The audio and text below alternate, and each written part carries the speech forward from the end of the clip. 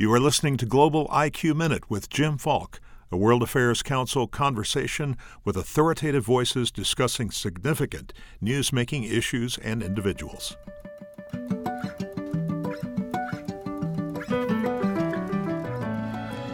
Steve Myers, who covers national security for the New York Times out of the paper's D.C. bureau, is the author of The New Tsar, The Rise and Reign of Vladimir Putin. In his nearly three-decade career with the Times, Steve spent 7 of them in Russia during the time that Putin consolidated his grip on the Kremlin. Thanks for being our guest. It's a pleasure to be here. Your visit, in fact, launches our World Affairs Council series on Russia, which is sponsored by PwC, and it will continue throughout the year. What are the 3 or so critical points that are adversely impacting U.S.-Russian relations at this time? Boy, it's hard to narrow it down to 3, but I would say the main thing is Putin's view of Russia's place in the world and a sense that he has that it has not been respected for the last quarter century, really, certainly in his time in office. I would say that was number 1, a desire to reestablish respect for Russia as a global power. The reasons for that, I would say, have to do a lot with what he views as American exceptionalism or even aggression around the world. We don't see it that way in the United States, but in his view, if you look at NATO expansion, for example, that's something that he considers very much a direct threat to Russian interest. Likewise, promotion of, broadly speaking, democratic values, in his mind, is interference in the affairs of other states. And he points to everything from Iraq, the invasion there, to Libya and the intervention ultimately toppled Gaddafi, but also support for places like Ukraine, where we, the United States, looked to bring these former Soviet states into the fold, into the European Union, if you will. And he sees that as directly interfering with what is Russia's sphere of influence.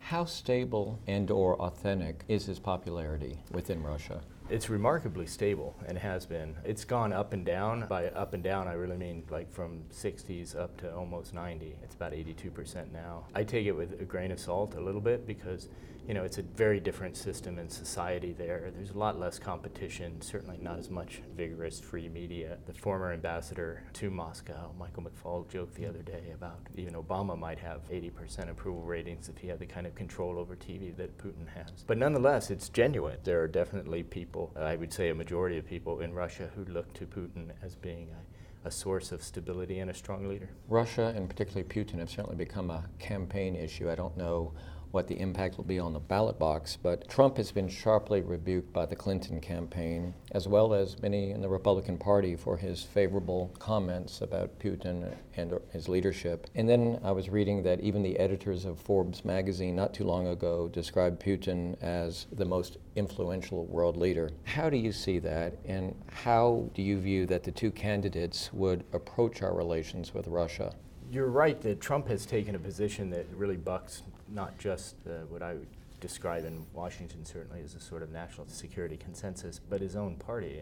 Mitt Romney 4 years ago talked about Russia as being the #1 geopolitical threat. And at the time, some people thought that that was an exaggeration. And yet now you have Trump coming forward to say that Putin's actually somebody that he admires and that he thinks he can work with. I would say Clinton is probably much closer to the consensus. In her view, in her book, she talks about having a very hard attitude, or needing to have a hard attitude towards Russia because of some of the things that Putin has done, though she was also part of the reset in the early part of the Obama administration. So I think the short answer to that is we don't know, but the one thing we do know with certainty, I think, is that Russia is going to be a very problematic leader for whoever is elected. And Putin really doesn't have the best feeling towards Secretary Clinton, does he? Because he really feels that she sort of orchestrated some of the campaign against him during the last presidential campaign in Russia. That's true. And when the protest erupted in the parliamentary elections, she was in Europe at the time. I was actually traveling with her as a State Department reporter, and she criticized the conduct of the campaign, and he responded very sharply towards her. In her own memoir, she talks about dealing with him and trying to find common ground.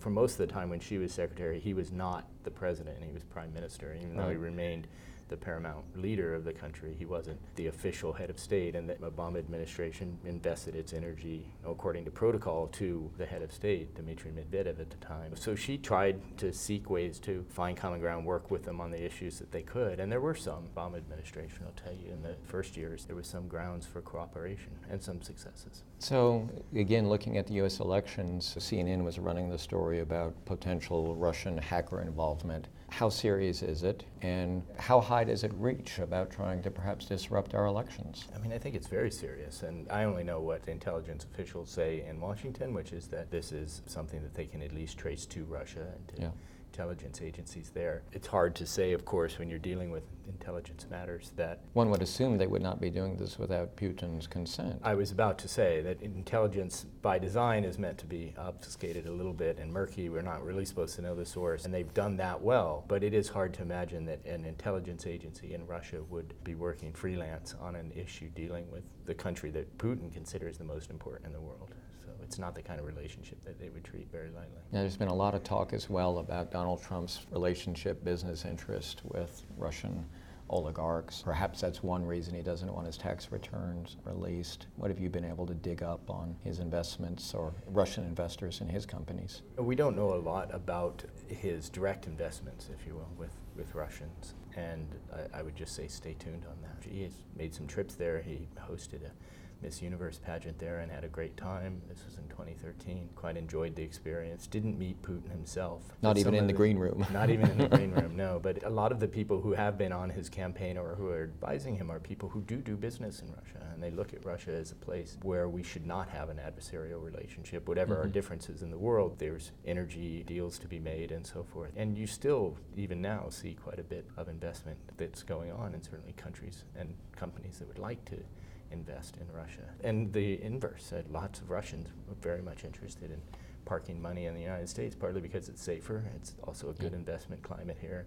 I wouldn't be surprised to see more of those links with people either on the campaign or Trump himself. One positive event was last week when Secretary Kerry and Foreign Minister Sergei Lavrov reached a form of agreement concerning Syria. Do you think this is going to hold, and how can this evolve when you realize that Russia, at least to date, wants to keep Assad in power, or at least has kept him in power, and the United States has taken a different position? It's of course hard to predict on these things. A safe bet is that the peace efforts will fail because they have for the first 5 years of this war already. But one's always hopeful that there's some room for, if not a cessation of hostilities or a resolution, but at least some easing of the conditions because of so many people being killed. That said, even if this deal were implemented to the letter, it's really only a first step. It doesn't end the war. It may move the United States and Russia closer to jointly bombing or targeting the Islamic State, but again, we're not there yet. And before we end our chat, you've been covering for the last several months for the New York Times Mrs. Clinton's email controversy. Where does it stand now from a legal perspective, and what do you think, if she is elected in November, will it continue to be a cloud over her administration? It's not for me to really judge whether it be a cloud or not. I would say that the FBI director announced that he did not see grounds for charges. That upset a lot of people on the Republican side, in Congress especially, and they have vowed to keep asking questions about that. There are additional freedom of information lawsuits out there seeking more information about the arrangement of the server that she had for those 4 years. Well, I think it's a fair bet, at least politically, that it will continue to be an issue. Steve, thanks so much for being with us. I know we have lots of members downstairs who are eager to hear you speak about your book that's now in paperback, The New Tsar, The Rise and Reign of Vladimir Putin. Stephen Miles. Thank you for listening to Global IQ Minute with Jim Falk, a production of the World Affairs Council of Dallas-Fort Worth. For information about a World Affairs Council in your community, visit worldaffairscouncils.org.